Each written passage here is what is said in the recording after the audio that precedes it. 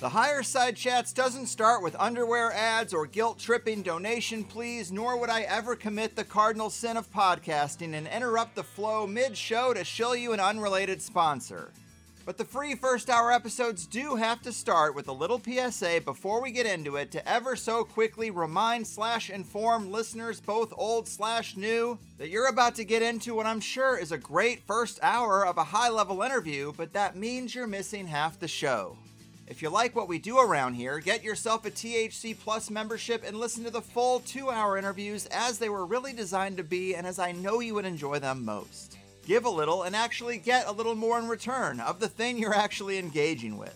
5 episodes every month, plus forum access, community comments, downloads to all the closing cover songs, a plus show RSS feed to use with any private RSS feed supported app, and the occasional joint session bonus shows, which include the messages you might leave me about your own theories, experiences, or otherworldly encounters at thehighersidechats.com/voicemail. If you're not quite sure, if you just want to feel us out, or if you're only here for this particular episode, no worries. New first-time subscribers get a 7-day free trial when you sign up at thehighersidechats.com. Cancel anytime. Try it out, because it's so important to feed the things you want to grow and starve the things that gotta go. And with that said, let's get on with it already, huh?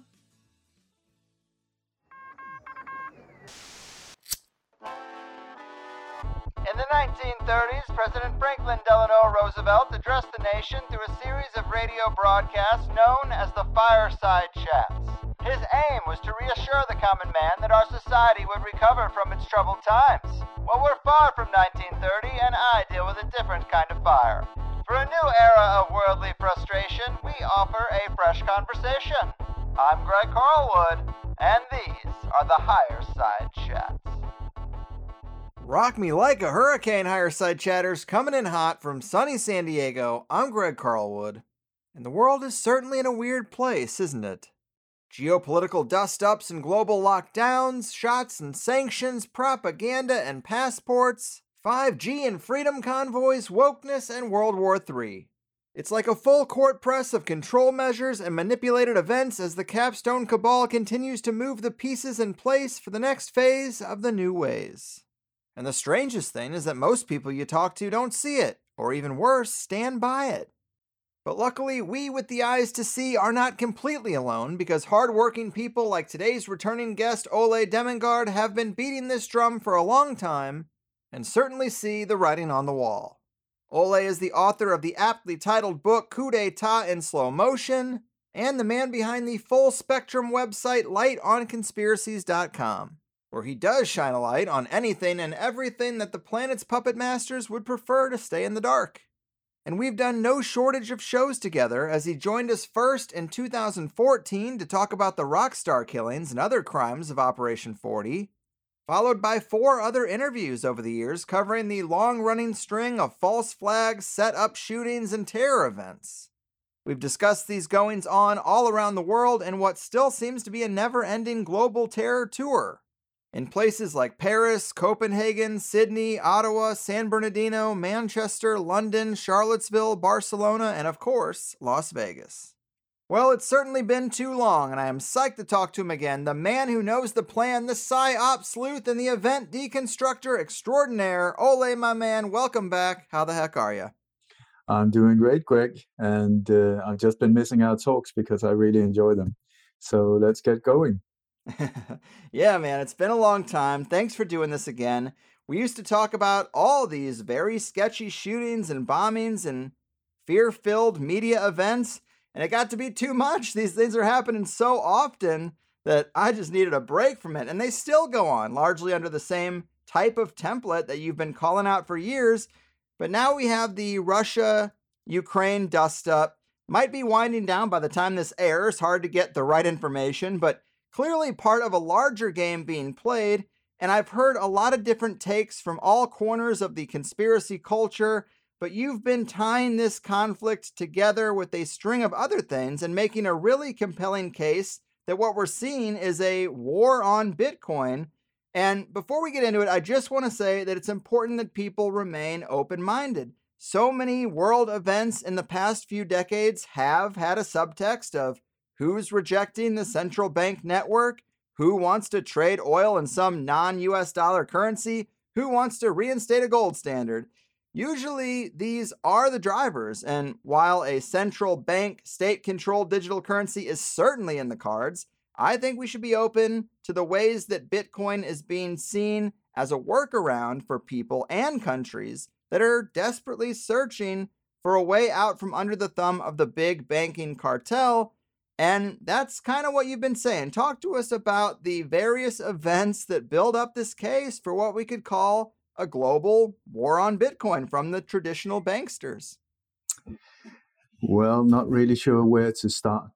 But I want to just say one thing. Have you noticed that all of these mass shootings and alleged terror attacks, they stopped when Corona entered in on stage? They just, ISIS disappeared from the earth of the surface of Mother Earth, and all of that stopped when when the Corona operation started, and then they've been gone.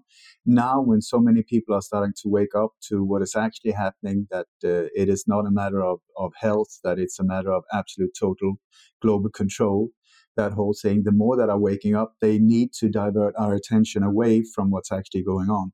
And so here we have some major diversions, and then now when people are starting to get also a better understanding of the COVID operation, they hit us once again with mass shootings, alleged cars driving into crowds, mass attacks, and so on. So that whole thing is one thing. But the Bitcoin is very interesting, I think, because I have been cautious with Bitcoin from day one, because I know it's been the New World Order's wet dream to get a one world digital currency for the last at least 30, 40 years that I've been aware of it. But it is very central in their global overtake, the plans of an absolute global control. So when Bitcoin appeared out of nowhere and nobody knew who invented it and so on, I just felt, whoa, this could be a very eloquent ambush for people to get into the whole understanding of cryptocurrencies, get used to using them, and then in the very last minute find out that, oh my God, it's been the same dark forces behind this one as well. Very possible. But I hope that that is not correct, because what Bitcoin is doing is the exact opposite of what the New World Order have been trying to do, which is centralize the power to fewer and fewer and fewer. And where everything is centralized, that's the key word. Bitcoin is decentralized, which could be the incredible freedom option for all of us. So I really hope that Bitcoin is what it claims to be. Anyway, if so, then Bitcoin is a massive threat to the New World Order. And that could also explain why some of these things are happening now. And so I want to take you back to the year 2021. In June, the 4th to 6th of June, there was the biggest Bitcoin conference ever in Miami, Florida. There was about 12,000 attendees, and it was a massive success. And after that, there were 4 nations that were really sort of on it, and they said, my God, we are going to make Bitcoin our legal tender. So these countries were small, so-called third world countries like El Salvador, Panama, Paraguay, and the Ukraine. And all of them said, this is the best idea ever, let's do it. So El Salvador, right after, I think it was only a few days after, they made a legal suggestion that they were going to make Bitcoin legal tender by September of 2021, which was something they also did. Paraguay was following right after them, saying, yep, we're going to go for it. But then, just about 10 days after this conference, a very odd thing happened in the same city of Miami, where we had this building collapse of an apartment building on the front line of the beach in Miami that just in a few seconds just fell straight down. Parts of the building just went straight down into the ground. And it said that it was a collapse, that there were like some deep holes, that there was too close to the sea, that rusty beams or whatever. But I have footage where you can see it's actually controlled demolition. And also the way the building goes down within seconds, I mean, it's controlled demolition all over the place. Also, the way you see how they closed off like 9 blocks away from the building, so nobody could get anywhere close to it. That is very suspicious. And also, there was a whole long line of trucks that were coming, gathering all the debris from the building collapse, and then transporting it to somewhere that no one knows of, exactly like they did after 9/11. If you ask me, that is how you get rid of evidence of any explosives and so on. So that is very suspicious, to say the least. So the reason for this building demolition has been a question mark. I would suggest that there is a possibility because that it's connected to this whole Bitcoin thing, because among the victims were the sister-in-law of the president of Paraguay, her husband, and their 3 kids. All of them are said to have been killed in this thing. So I'm asking, is it possible that this whole thing was to intimidate Paraguay to back off, and also statue an example saying anyone that want to go this way, it will end up badly? In this case, maybe they couldn't target the president himself, but instead they went emotionally, so they went for family members. So after that, as far as I know, Paraguay got cold feet and backed out. We also had a very strange connection to this building collapse with the eccentric billionaire John McAfee, who the inventor of the McAfee antivirus software, who was also very high up in the hierarchy. He was threatening to expose the whole U.S. government and parts of the New World Order. He said he had evidence to make the whole thing collapse. And so just before this happened, he was taken, arrested, and then transported to Spain, where he was put in a prison outside Barcelona, where he was held there. And it said that he was in good spirits. His wife said he was doing great, not a problem whatsoever. And then suddenly he commits suicide, right, more or less at the exact same time as this building goes down. But just a day or so before, he had said that he had all of his evidence in backups that was spread around the world in so-called dead man script, meaning that should he die, this information would be released. And in one tweet, he said that he had this backup in a building very close to this address of the collapsed building here. And I don't know if that tweet was authentic or not, but because in one way it would be very strange for him to disclose the position of a backup like that. But anyway, the building where this backup could have been in were demolished, and then he committed suicide. I would say it's very odd that he was in a prison in Spain while he was taken there. But at the same time, the prison is located in Catalonia, which is a part of Spain that has been trying to free itself for many years. But also it is a part of Spain that has been under heavy control of Israel. Like the Barcelona police force is every year they're sent to Israel, being trained by Mossad. The name of the police in Spain is called Mossos, and they are, I must say, very brutal and very efficient. And they are also practicing at a mountain right outside Barcelona, which, if I remember right, is called the Mountain of Jerusalem. So there are these connections to Mossad in that area, and I would not be surprised if that is the reason why he was taken to that specific prison, where he was then under control and possibly arranged suicide. Or in my world of conspiracies, he might very well be still around, that they have him somewhere and are using him in different ways, because his body has not been released yet. The suicide note was very odd, and his wife is still like a massive big question mark, asking what the hell happened to my husband, and all of that is like a big open question. So anyway, so Paraguay stepped back, El Salvador stepped forward, and in September of 2021 made Bitcoin legal tender in El Salvador. That was the first country ever. And it seems like it's these third world countries that have the most to gain from Bitcoin, meaning a way to get out of the grip of these very criminal organizations like the International Monetary Fund and the World Bank, which are the enforcers of the New World Order on a financial plan to absolutely devastate nations and individuals. So also, I think it was in September that Ukraine made also propose preparations to make Bitcoin legal tender. And then I want to say, over the years, I found many clues about upcoming attacks. It's gone so far that my last name has actually become a verb. So hashtag Dammegård or hashtag Dammegård is to find the hidden clues about upcoming attacks and expose it. And just checking, Greg, are you still there?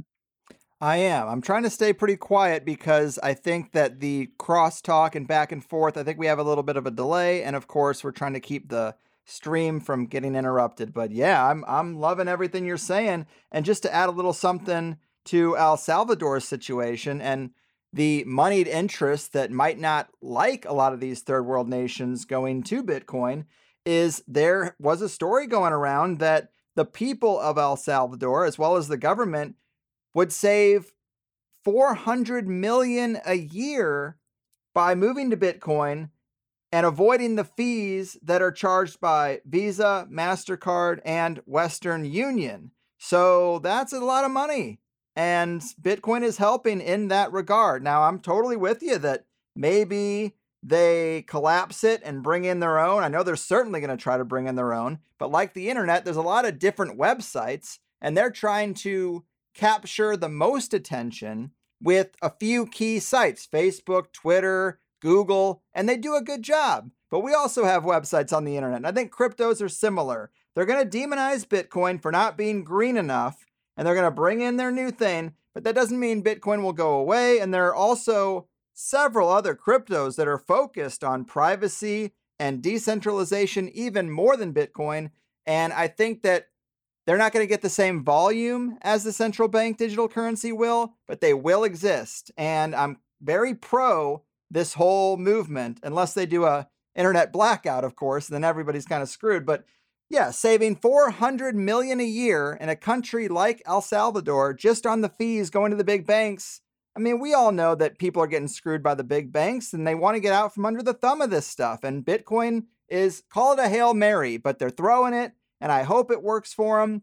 And these points you're making about Paraguay, and I know you have points to make about Panama and Tonga as well. Seems like a lot of the pieces fit. Yeah, so I just want to say that over the years, in the year of 2014, I was contacted by an insider who had followed me for years in my exposure of false flag operations all over the world. And he said, "You're doing a great job, but you're missing out on the clues." And I said, what clues are you talking about? He said, "You have to understand they always leave hidden clues in the forensic evidence, hidden clues about upcoming attacks." And I said, "But why on earth would anyone do something that stupid?" And he said, "It's because of the law of karma. These individuals and organizations that are behind so much mayhem in the world are very afraid, apparently, of the law of karma. What you do comes back to you." So he said the way they see it is that if they show us, even in subtle ways, what they're going to do, and we don't react, then indirectly we consent to what they do, and then the bad karma is on our shoulders. So to start with, I didn't think that was, I thought he was just full of bull. But then again, I started seeing these exact things. And then over the years, from the January of 2015, that was when I really understood that this guy had been truthful and that it was actually true what he was saying. So after that, I've been so dedicated to just find the clues. As soon as something goes down, I'm looking for, where's the clues? Where's the clues? Where's the clues? Where maybe most people are looking at the official story or the crime side, I'm looking in the forensic evidence. And so up to date, I've been finding and connecting or exposing 64 of these attacks that has happened globally, or mass shootings, up to 2 months before they actually happen, on international radio and in my newsletter. So you can see, this is when I said it's going to happen, boom, that's when it happened. This is when I pointed it out, that's when it happened. So this is a an incredible blessing in disguise, because that means that it's just up to us to find these clues that they're put there for their selfish reasons. They had to do it for their own selfish reasons. So the thing we had to do is find the clues and point it out before it goes down, so that if we're fast enough and we can get it out to as many as possible before it actually happens, we have a possibility to stop it. And I've been part of stopping several of these massive, massive big ones. So anyway, in November of 2021, I found 2 clues in connection with 2 very poorly pulled off false flag operations in Norway, both of them pointing towards Kazakhstan.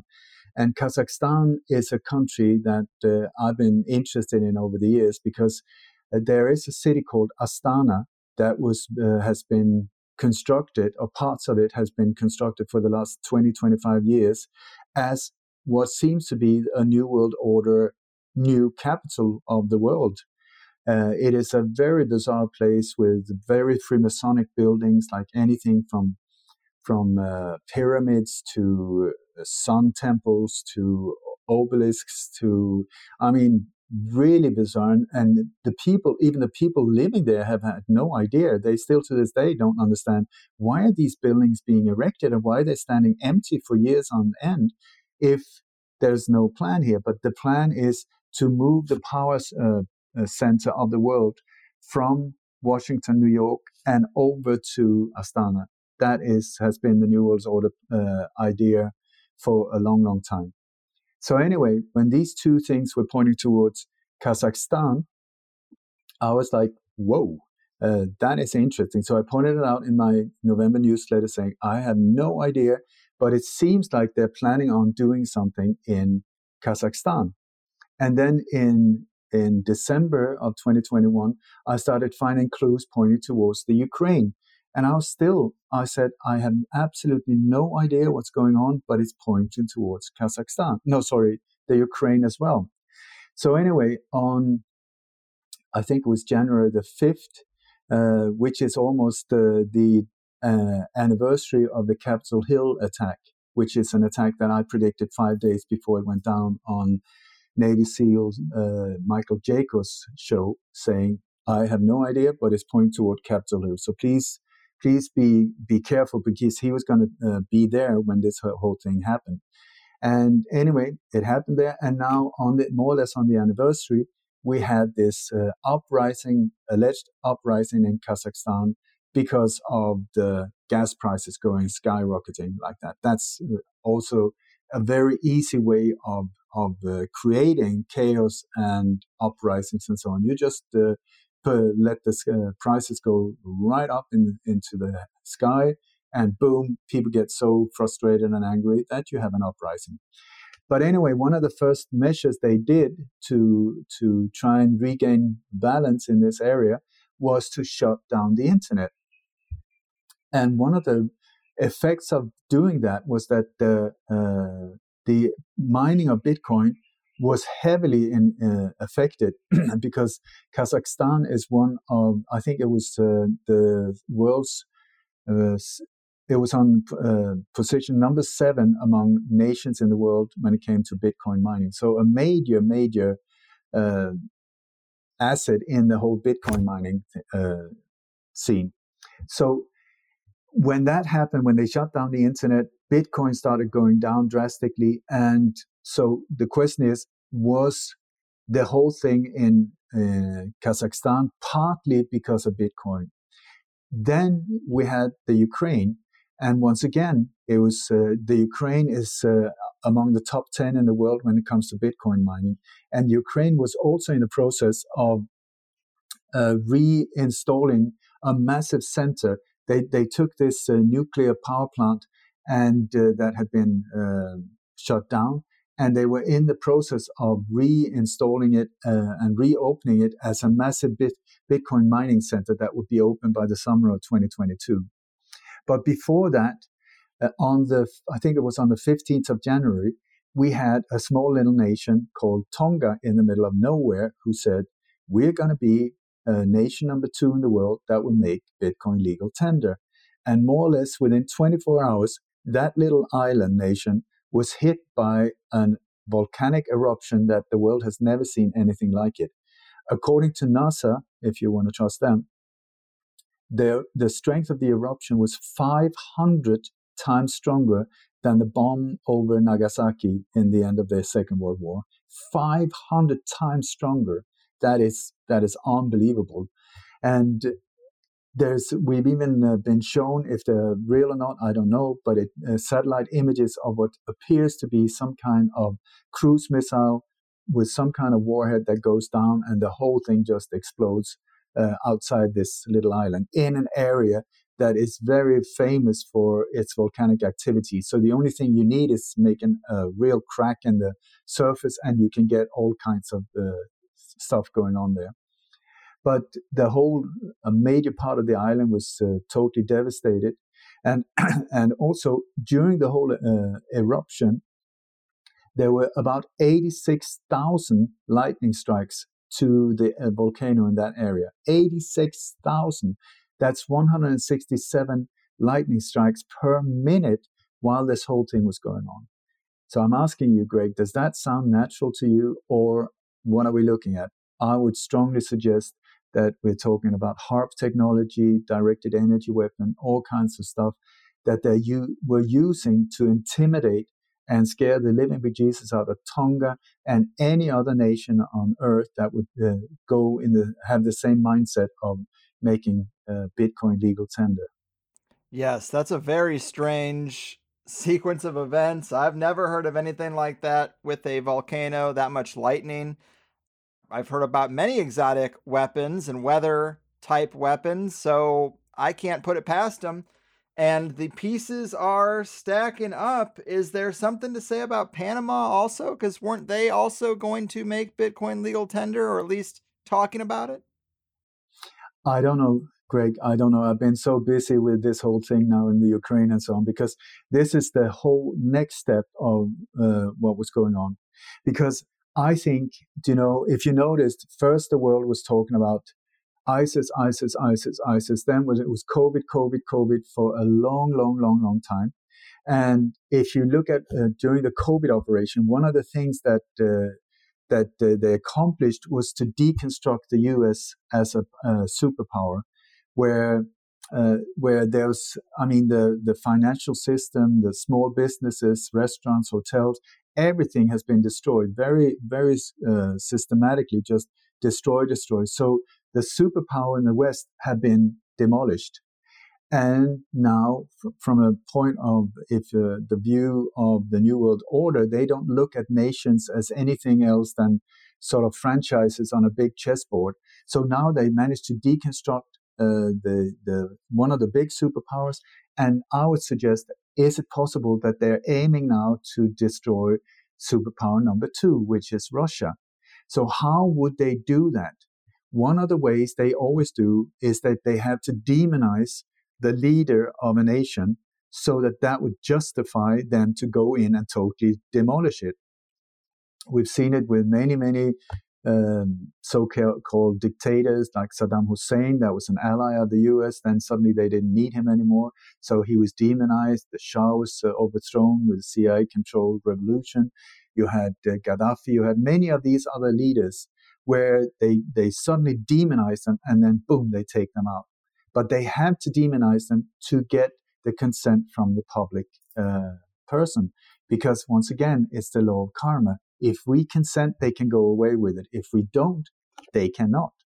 So anyway, so when this whole thing in the Ukraine happened, it was very, very, very bizarre, to say the least. And all my red alerts went off like, bap, bap, bap, bap, because there was a press conference some months ago where I think it was the State Department in the US. They had this press conference in front of international media saying, we've just heard, or we found out, that Russia is planning a false flag attack on the Ukraine.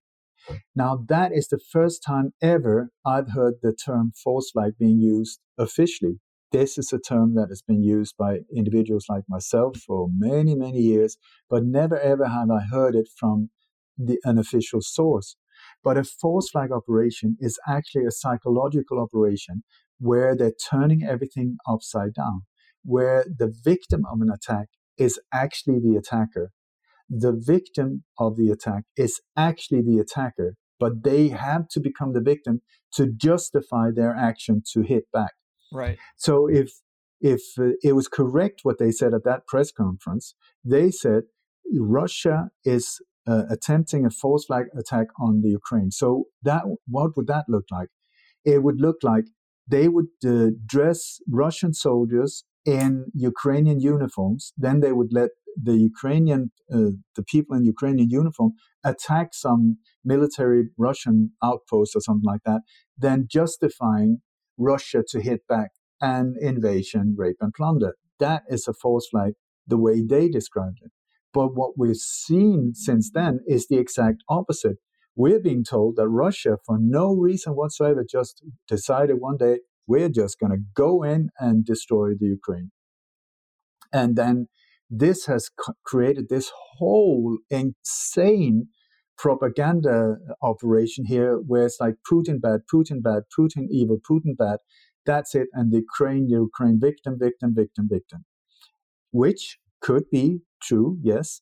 But please look at what's been going on, because I tell you, there is one movie that is very, very interesting, to say the least, in my world. It's called Wag the Dog. Yeah.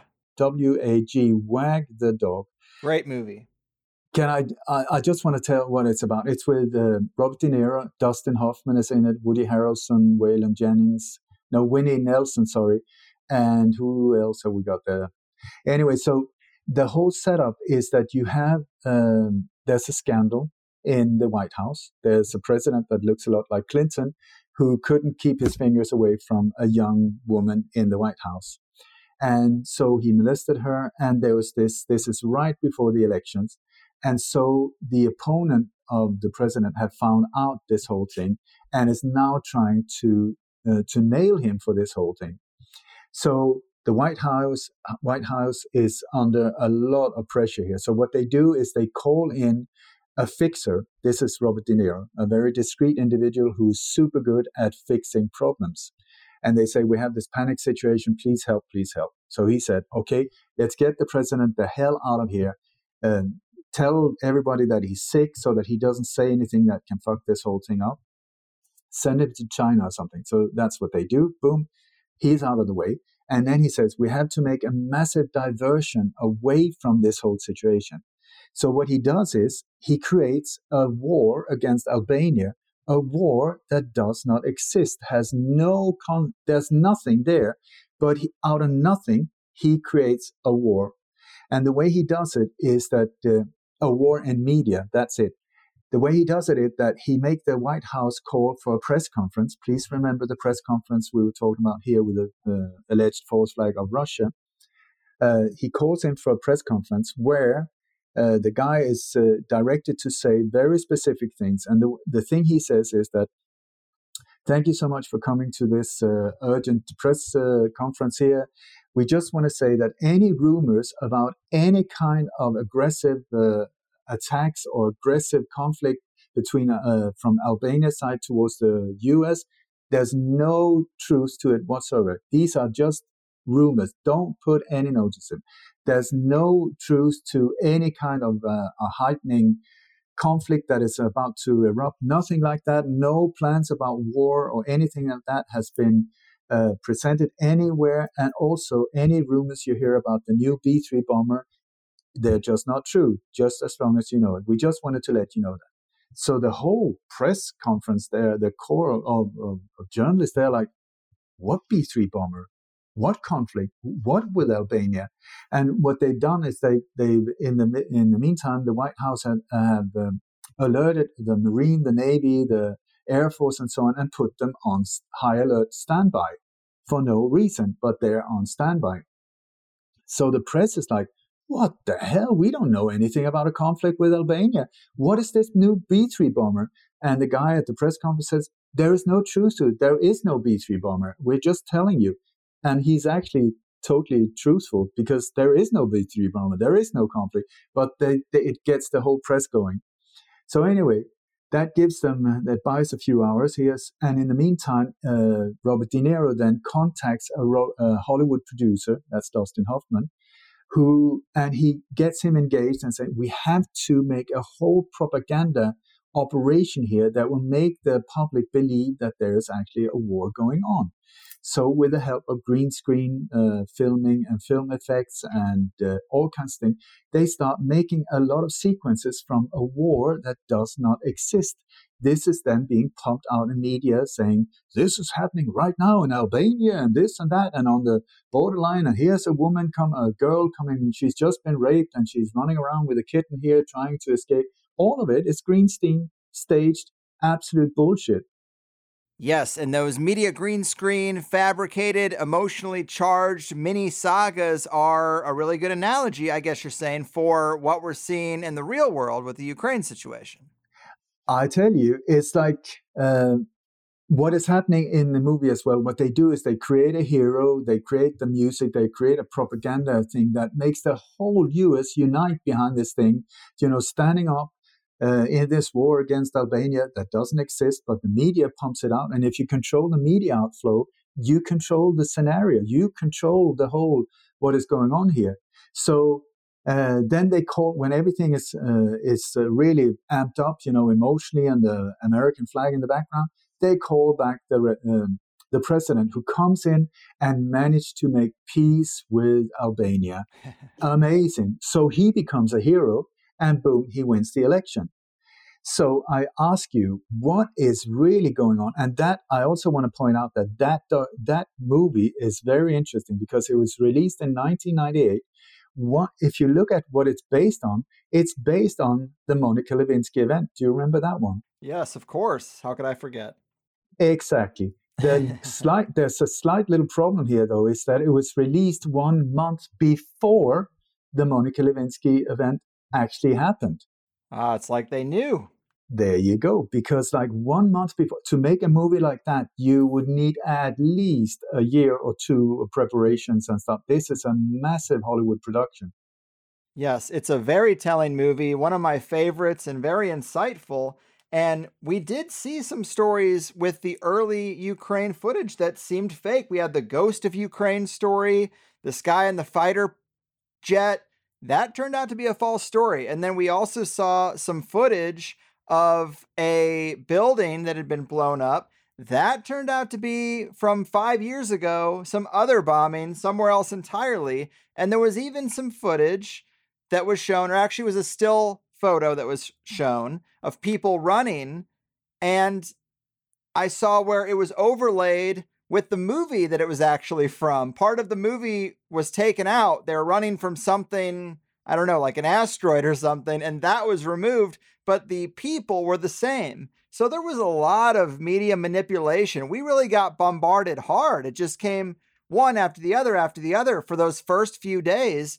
And I started watching a couple days later, everybody picking these things apart, showing that they're not real. This is footage from something else entirely. This is from a movie. This is just a fabricated story. And the Ghost of Ukraine story is probably the best example of an emotional mini saga that comes right out of the Wag the Dog playbook. I'm with you there. I think that's really interesting. And Zelensky himself is an actor, right? I mean, there's a lot of sketchy stuff to be said about Zelensky. I just want to go back to Wag the Dog, the release date of that, because 1 month before this happened.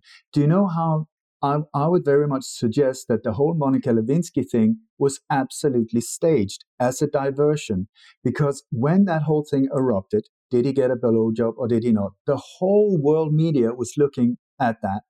What happened at the same time was that they sent 79 missiles to Sudan and other places, destroying a lot of targets, where the whole media was looking at the Monica Lewinsky story, yes or no. And so that was the first time they used that in 98. Then just a few months later, they hit they sent another attack against Iraq. That was right when they were talking about, should this go to trial or should it not? And then a third time the very same year, when the whole thing around Monica Lewinsky was heightened up again, they hit Kosovo as well. So 3 times they were diverting the media away while hitting military targets. So I ask you, or I would suggest, if they need to show us what they do, like because of the law of karma, I believe that the whole movie, Wag the Dog, is one of these things. And where media in 98 was talking about it, saying, oh my God, this is happening right now. This is happening right now. So Monica Lewinsky, that whole thing, major question mark for me. And I think they're showing us exactly how they're doing it. So here we go to the Ukraine. And the exact same scenarios are being played out. Why would anyone use any kind of fake footage if there were real things going on? I mean, these comes from normally from Associated Press, Reuters, you got Getty's Images, you got CNN. Why would they put their reputation on stake with something as stupid as fake footage if there was not a reason for it? And when you look, it's not only in the beginning, that whole thing has continued. There's this image of a woman with a bloody face and so on. That was spread all over international media. It's from 2018, from a gas explosion. You have people running around with snipers and stuff like that, airsoft rifles. Other people are running around with wooden guns. They're made of planks. If you really look at the footage, it's not real. You got things taken out from Star Wars. You got multiple images that are used from a computer game called Arma 3. Now the founders of Arma 3, or the creators of Arma 3, are now suing some of the big news channels for using images from their computer game. You got footage from where they say, now look at the explosion, all of that. That's from a gun show in Texas. You got... There's footage from Palestine, from bombings there. You got all of these things are happening. And so there's also websites, around the world where you can see the CCTV footage from big open places, famous places in Washington, in Moscow, whatever. And you can see the CCTV cameras. They're live 24/7. And so we look at Kiev. I was looking at Kiev. Absolutely nothing was happening there. I looked at media, bombs and things going off all over the place. So what is true and what is not? And so what happened? We have a couple of individuals, English guys, that went in separately into the Ukraine trying to find out what is going on. What they found was that it looked like staged film sets in certain areas where the international media was pushed into like a train station. Lots of people were pushed in there, so it looked like absolute chaos. On the outside of the train station, absolutely nothing. And then in certain areas of the city where there were some torn down buildings, car wrecks were put there, stuff like that. But there was absolutely nothing going on. Absolutely nothing. But what was going on was that there was no internet and no phone lines to certain areas of the Ukraine. I spoke to this military expert he's a real former badass, and he said it doesn't make any sense whatsoever from a Russian point of view. He said if you invade an area, the first thing you do is you blow out the basic structure of society. You destroy the water supply, the sewage, the electrical supply, the networks, the everything. You knock it out, so that it would be much easier for you to move into enemy territory and just take over. Here, nothing is touched. They haven't touched anything. Instead, what they've done, they shut down the internet, meaning that people inside the Ukraine have no idea of what's going on in the rest of the world. They have no idea what's being told about these things. And then you have also... like one of these freelance journalists, he went into Ukraine and started interviewing people in there. And these people say, we're being attacked by Ukrainian military. It's not the Russians. The Russians are here trying to help us. They're giving us food. They're trying to help us out of certain areas. But it's the Ukrainians that are shelling us. So question mark, what the hell is going on here? And I just want to point out that ISIS... that is, if anyone that really looks into what ISIS is, it's a creation by the U.S. State Department, Mossad, CIA, and funded by Saudi money plus money coming from different GoFundMe campaigns that have been started after many of these black op fake false flag shootings and so on. That money is going in. Your money, if you've been funding, going in trying to do the right thing and giving your money into what you think is something really good, have been redirected into these operations. So ISIS, and by the way, also sponsored by Toyota. Any kind of vehicle in any photo of ISIS, it's a Toyota, I guarantee it. So anyway, that whole thing, when Corona came in on stage, ISIS went out. They just disappeared. Woof. So where are all these alleged soldiers, alleged terrorists, alleged Mujahideen warriors, alleged private contractors, which there really are many of them? Where are they now? Is it possible that they have just been relocated from Syria and the Middle East up a few thousand kilometers, putting on new uniforms, and are now the ones shelling the areas? People look in the binoculars. Oh my God, it's the Ukrainian soldiers. How do you know? You look at the armory, you look at the uniforms. So is that what is going on? Then you have the military equipment that the Russians are using, they claim, that the vehicles that are left there, burned out and so on, they're from the 70s. It's old crap, absolute old, hardly possible to use it. And inside them, they just happen to find Russian uniforms and Russian cans, food cans. So how often have you, do you bring a change of clothes? When you, do you know how tight it is inside a tank? It's super tight. Who on earth would bring clothes, for a change? It is just like the passports left outside the World Trade Center, or the passports in Paris and so many other alleged shootings where they're pointing towards the patsy. They want you to hate the Russians so that would justify the attack on Russia. Yeah, it seems like everything is backwards. People's emotions are really being played by the media, and they should think about the news that they see a bit more deeply. Don't take it at face value and consider the response that they're trying to manipulate out of you. Because it wasn't long ago that the New York Times, official state media basically, was saying that the Ukraine was one of the world's most corrupt nations. And there's a funny little side story where Candace Owens, very polarizing personality, I know, but she had been talking about this corruption, and the New York Times contacted her and asked her to do a story, and were asking her about her sources for these claims. And she just sent them their own articles from a few years ago. It's crazy how quickly things can change on a dime when they have some sort of agenda, and everyone's memory is so short. But to talk a bit more about Zelensky, you have a lot of great information on him. He was an actor, we know, but his wife is a screenwriter, and there are other reasons to believe that he might still just be an actor in what we could call this real world wag the dog template, right? Absolutely, absolutely. And here is where we take it to the next step of absolute weirdness, because how could anything like this be orchestrated? I want to bring you to an organization that is behind a lot of the things that we are experiencing right now in the world. It's called the World Economic Forum. And the World Economic Forum is like the 1%. It is multinational corporations and very wealthy individuals that are in the so-called elite, that are working very hard with what they call the fourth industrial revolution, which is another word for the New World Order, a one world fascist government that is absolutely in control of every single aspect of your life. So the World Economic Forum also has something that is highly, highly suspicious, which is from the early 90s, they started what they call young global leaders.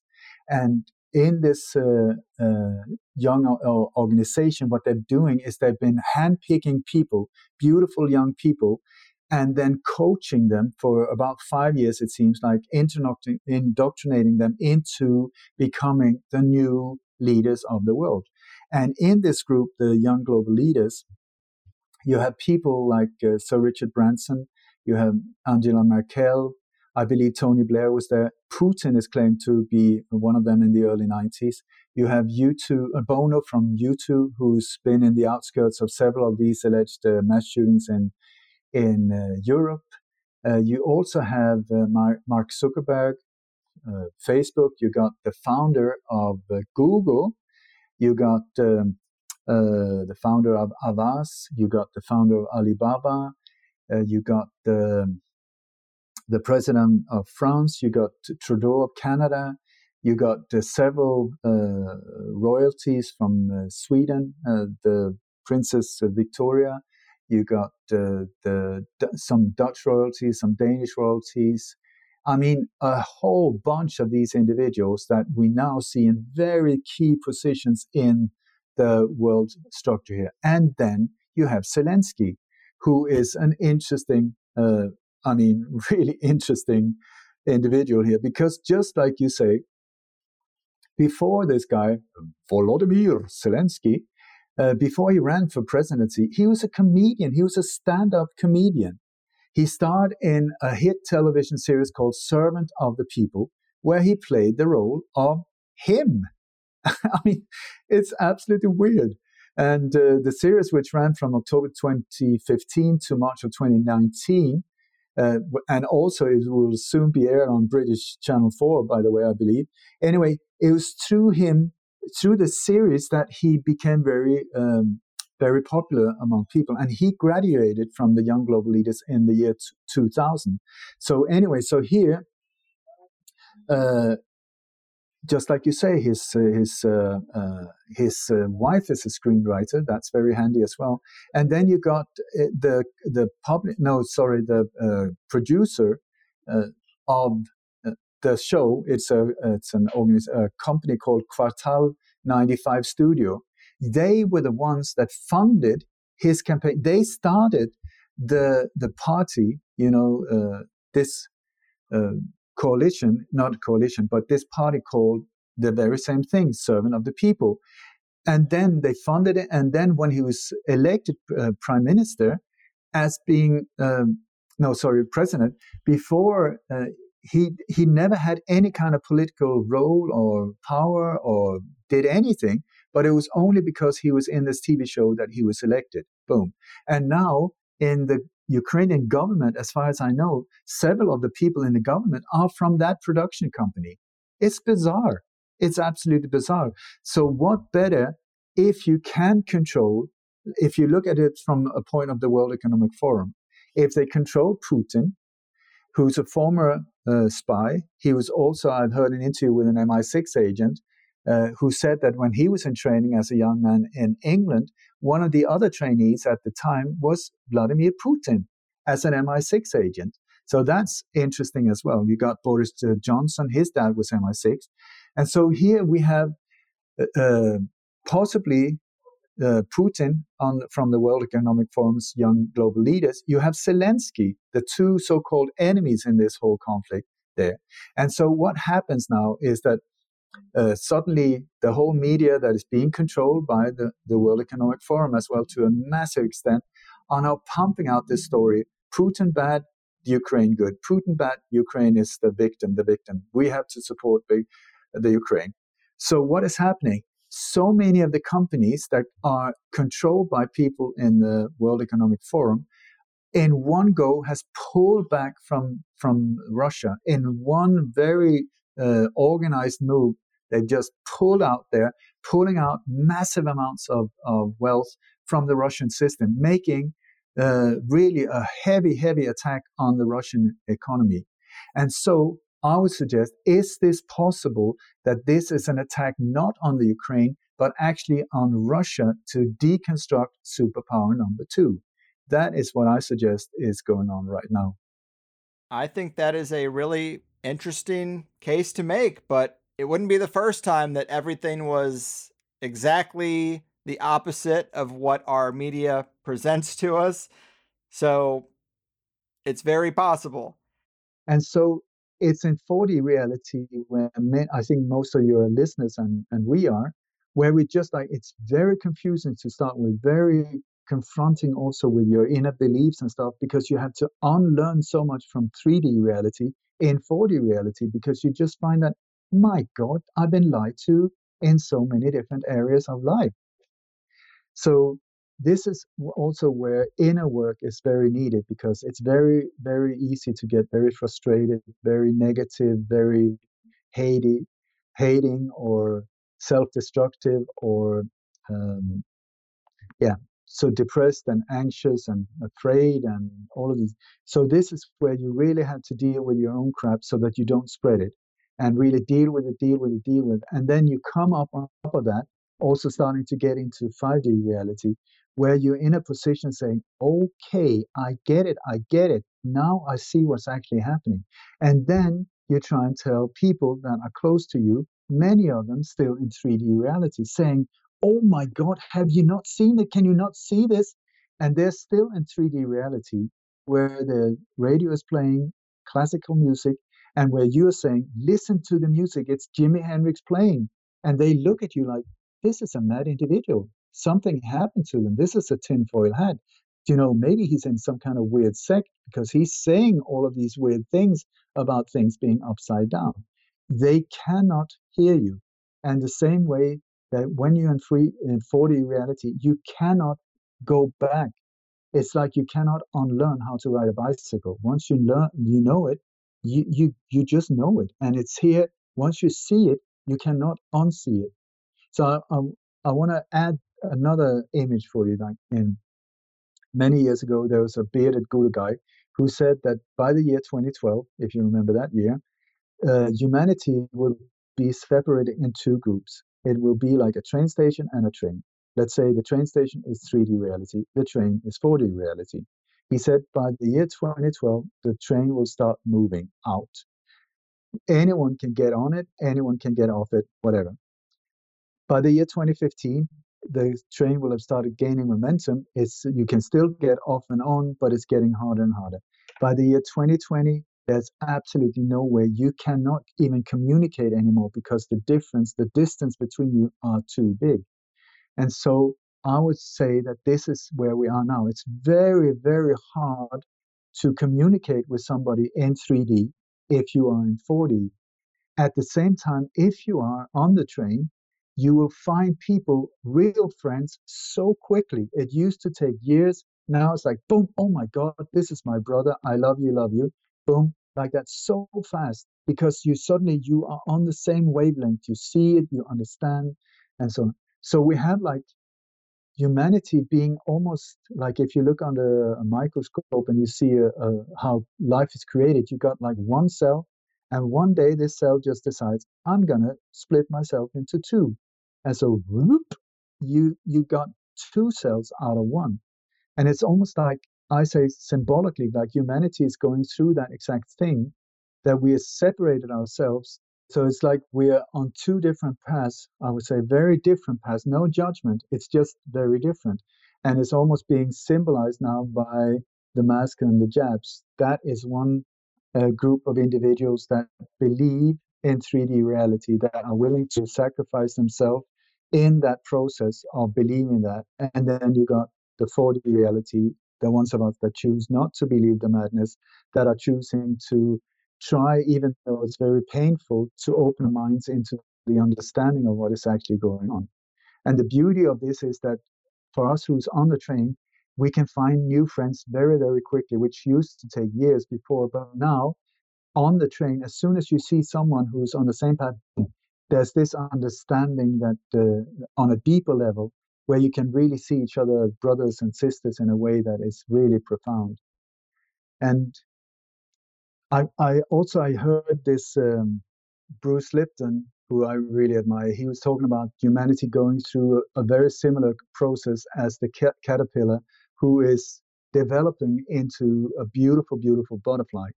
The question is, does the caterpillar know where he's going when he goes into the puppy?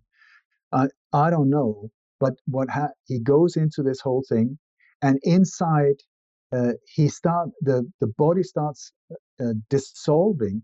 It's really weird. And Bruce Lipton is talking about, I think he's calling it Kamisaki cells. Like where suicide cells are sacrificing themselves to fuel the process.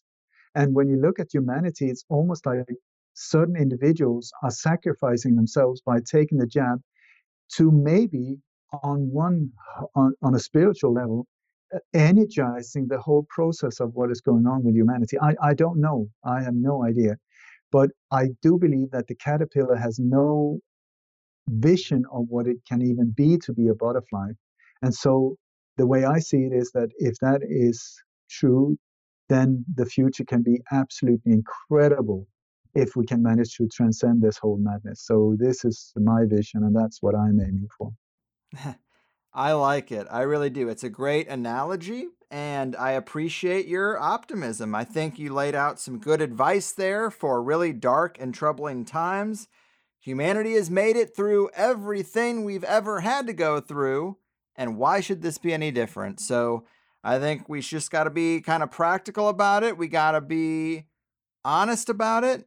I think we should not spend any of our money with the big oligarchy companies. Buy local, keep a strong local economy, keep strong local relationships, and operate from a place of positivity and love, and don't get dragged into conflicts and polarization and all that kind of stuff. We have to be better people if we want to bring about a better world. So it's been great talking to you, man. I'm sorry about all the breakups. Highly unusual for me. I guess not so much for you.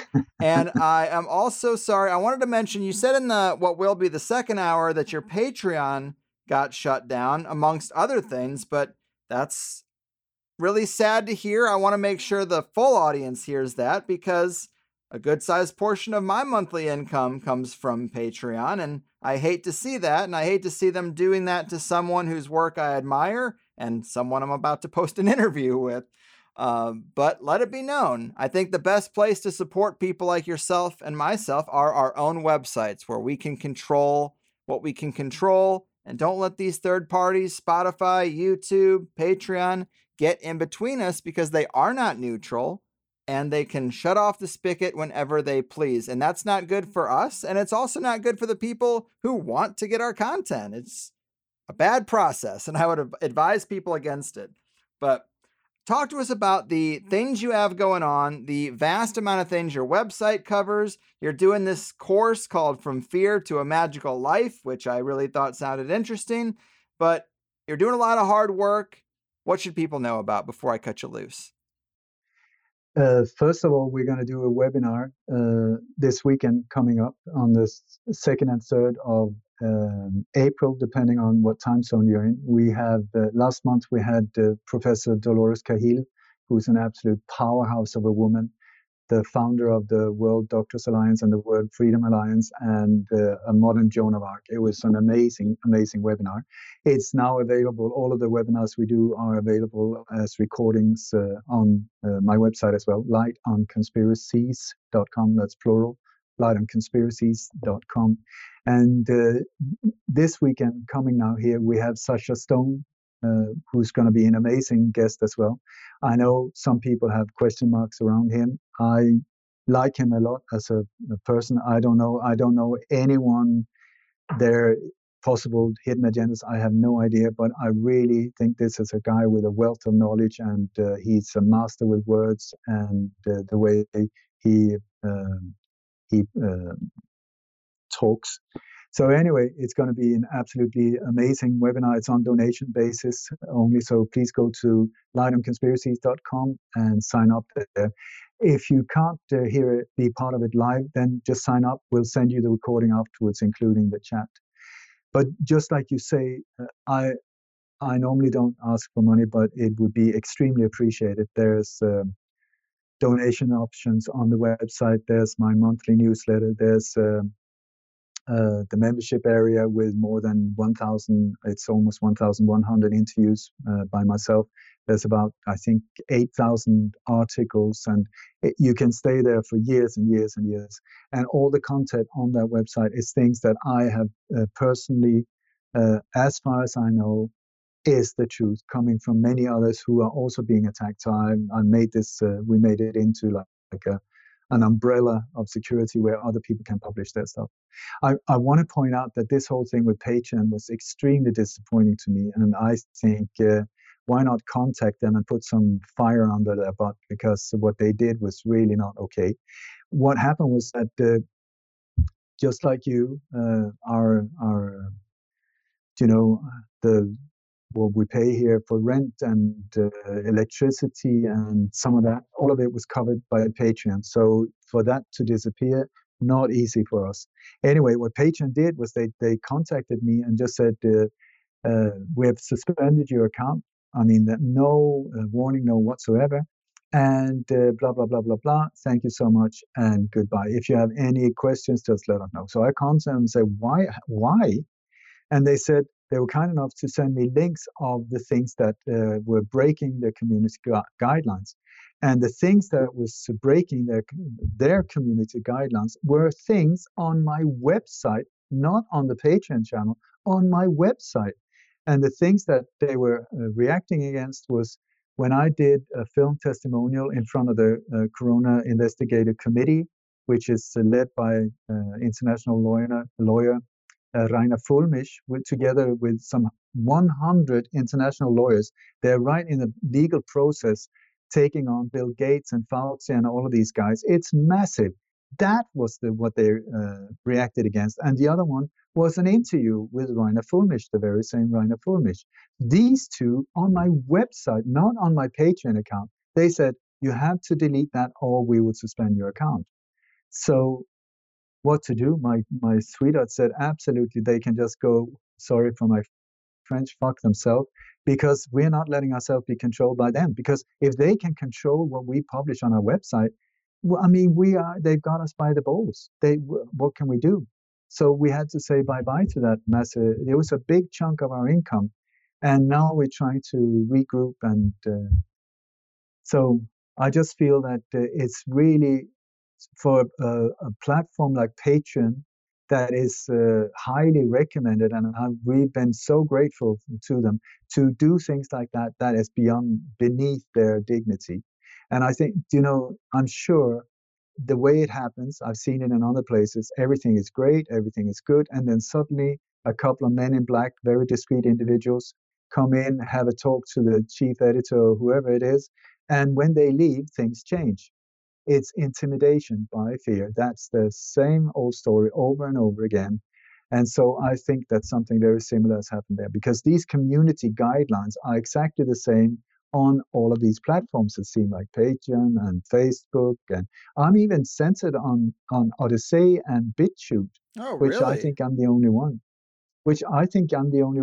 Doing, but I'm breaking their guidelines as well. I'm asking, what am I saying? They say that I promote hate speech. Really? On my membership area, there's 1,000, almost 100 interviews. Please, if you can find one hateful word that I've ever said against anyone, or racist remark, or anything like that, I challenge you.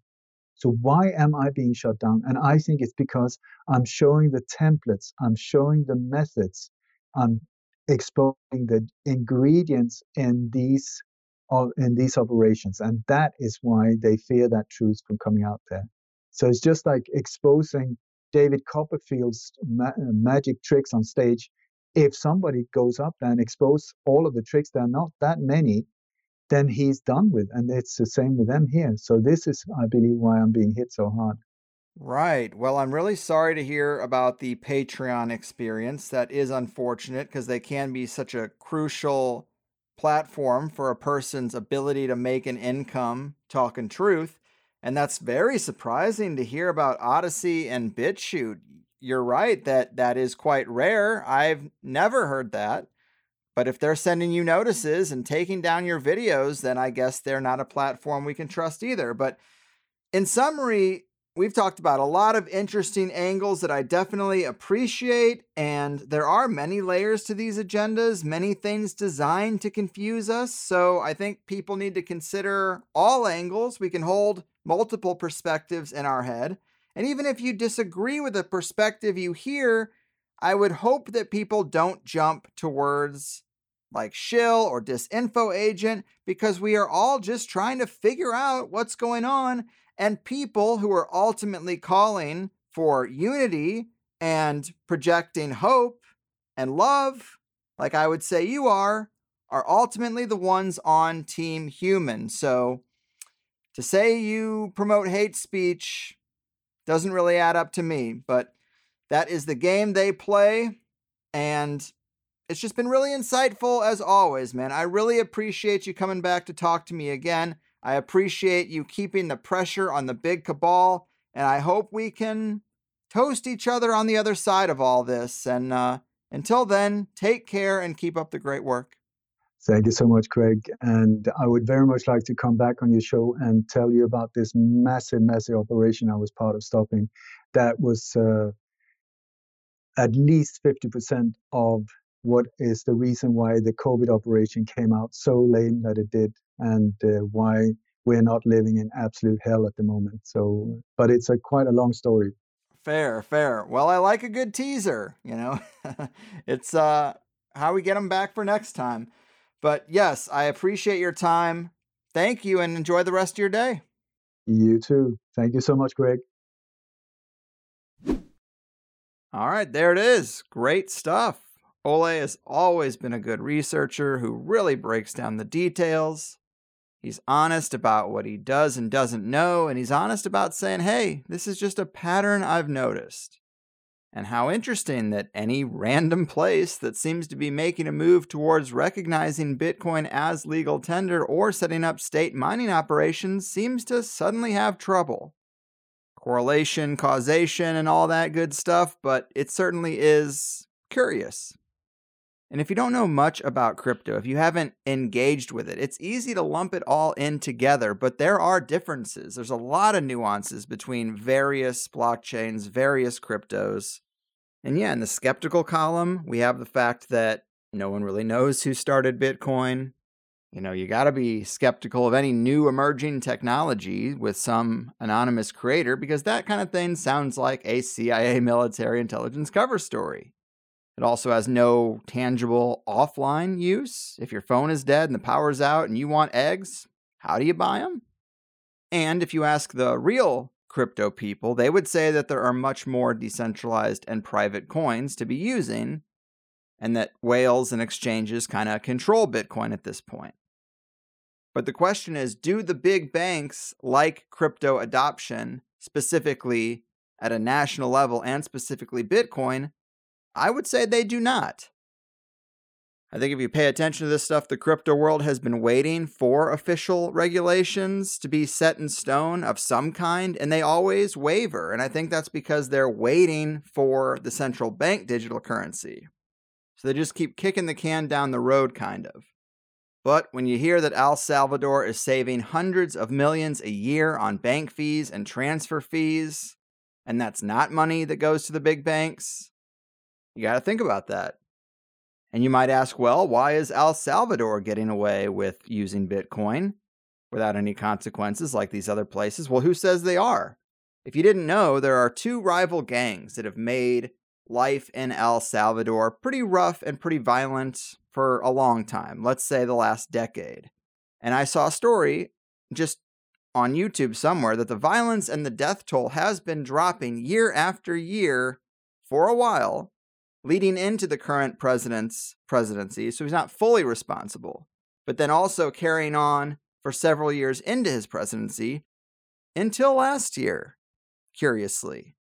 Last year, it started to go up again, and this year, it's even worse by a factor of 3 times what it was last year.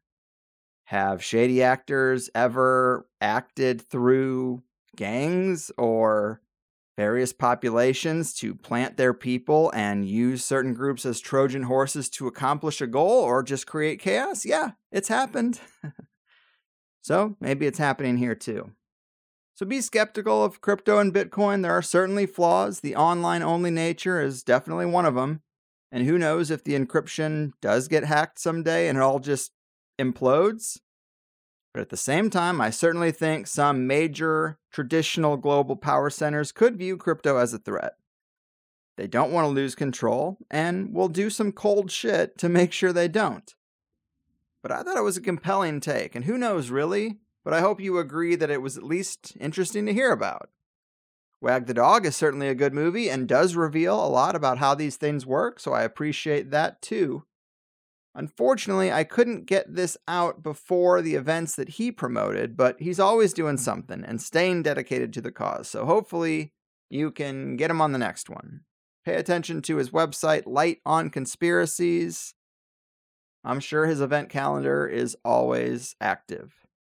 Of course, I'm out on the road, but we do have a Denver meetup on the calendar. I was able to put something on there. It's the Carlwood family meetup at Wincoop Brewing, April 5th. So just 2 days from the release of this show, maybe even 1 day. It's also up in the air. But April 5th, 8 p.m., I'm going to be strolling in to Wincoop Brewing and hanging out for as long as we can. Short notice, I know. Sorry about that. But I'm also going to keep this wrap-up short and sweet. I think Ole offered a lot of great perspective. The Plus show was full of great stuff too, like a breakdown of Agenda 21 and the World Economic Forum players, BlackRock and Vanguard, elite families from outside of the spotlight, the crashed Malaysian flight and why that's relevant, Dr. Robert Gallo and the AIDS operation, rewarding the narrative builders like photographers and journalists, Project Paperclip, the CDC and NATO, Israel and global operations. I thought his take there was pretty spot on. And then wisdom from Bruce Lipton for our troubled times. You might remember him from a previous THC episode several years ago, but an eternal optimist, and he has some interesting words for these times. Maybe this is an episode where you say, hey, I've been listening to the free show for a long time. I appreciate that there are no ads. I like the action-packed, informed host format, and I want to contribute because THC has been good to me, and I want to hear the full show. I'm going to sign up. Maybe that's how you feel today, or maybe not. Either way, show Ole some love, and I'll see you next time. Your move, Bitcoin blocking banksters, wag the dog template workers, and directors of the Global Motion Picture Stage Show. Your fucking move. I won't take it, no I refuse. If it's alright, I'll keep my refuge. I've been scheming of bigger things and have to leave my old life behind. Gotta transfer to the inner earth. I built a box, built a home, got a neat elevator. Going under, and now you'll find me in the bunker.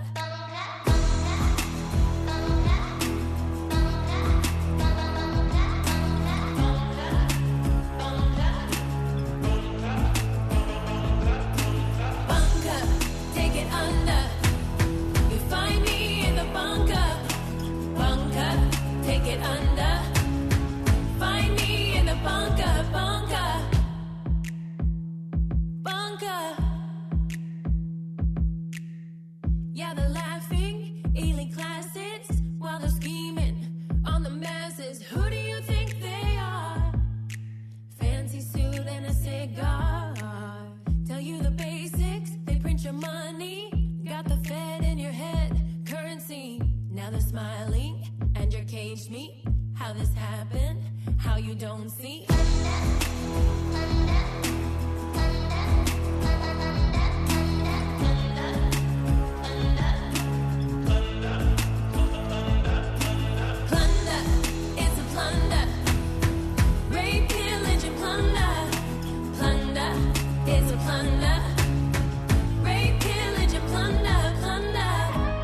Plans are simple. The best protection of all is the special shelter built according to specifications of your local civil defense organization. The basement of any house or building will become a good improvised shelter if you block the windows with sandbags. If you don't have sandbags, just what can you do? Bunker, take it under. You'll find me in the bunker, bunker, bunker. Take it under. You'll find me in the bunker, bunker. Take it under. Find me in the bunker, bunker. Plunder, it's a plunder. Rape, pillage, and plunder. Plunder, it's a plunder. Rape, pillage, and plunder, plunder.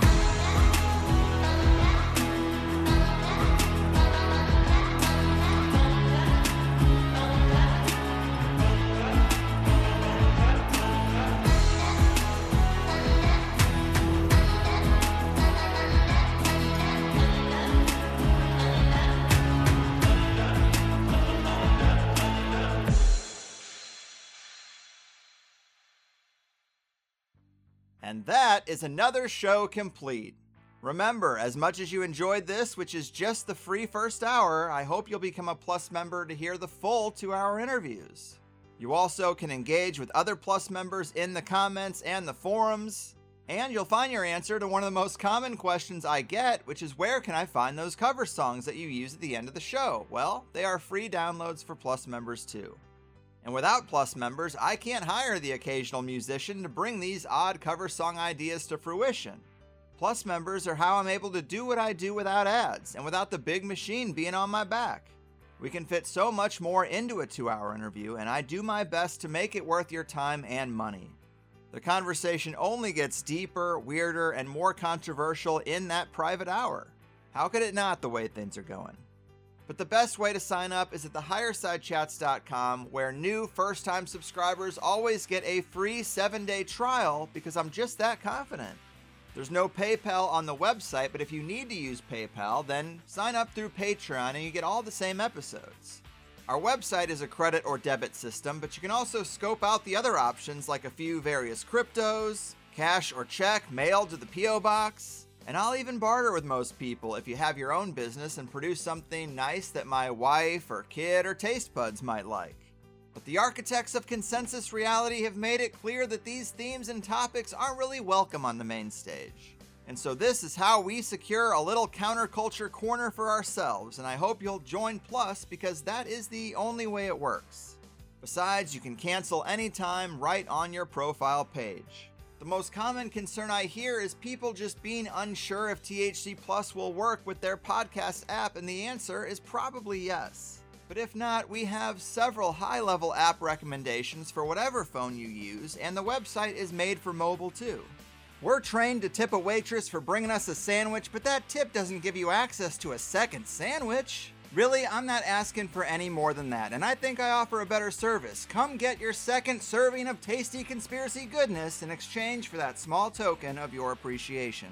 Beyond that, let it also be known that we have grown and survived as long as we have by word of mouth. I don't care so much about social media likes or follows, but tell the right people about THC. And not just listeners, but the high-level figures who are better suited to sit down with me than most other hosts. And if you can help me with any of these things, I can work to bring you better shows, which is just a win-win for both of us. Informative, entertaining, and action-packed. It also never hurts to thank a guest you liked if you have the time either. We want them to know people are listening, so they're willing to come back down the road too. Thank you for spending some time with me, and cheers to a better tomorrow.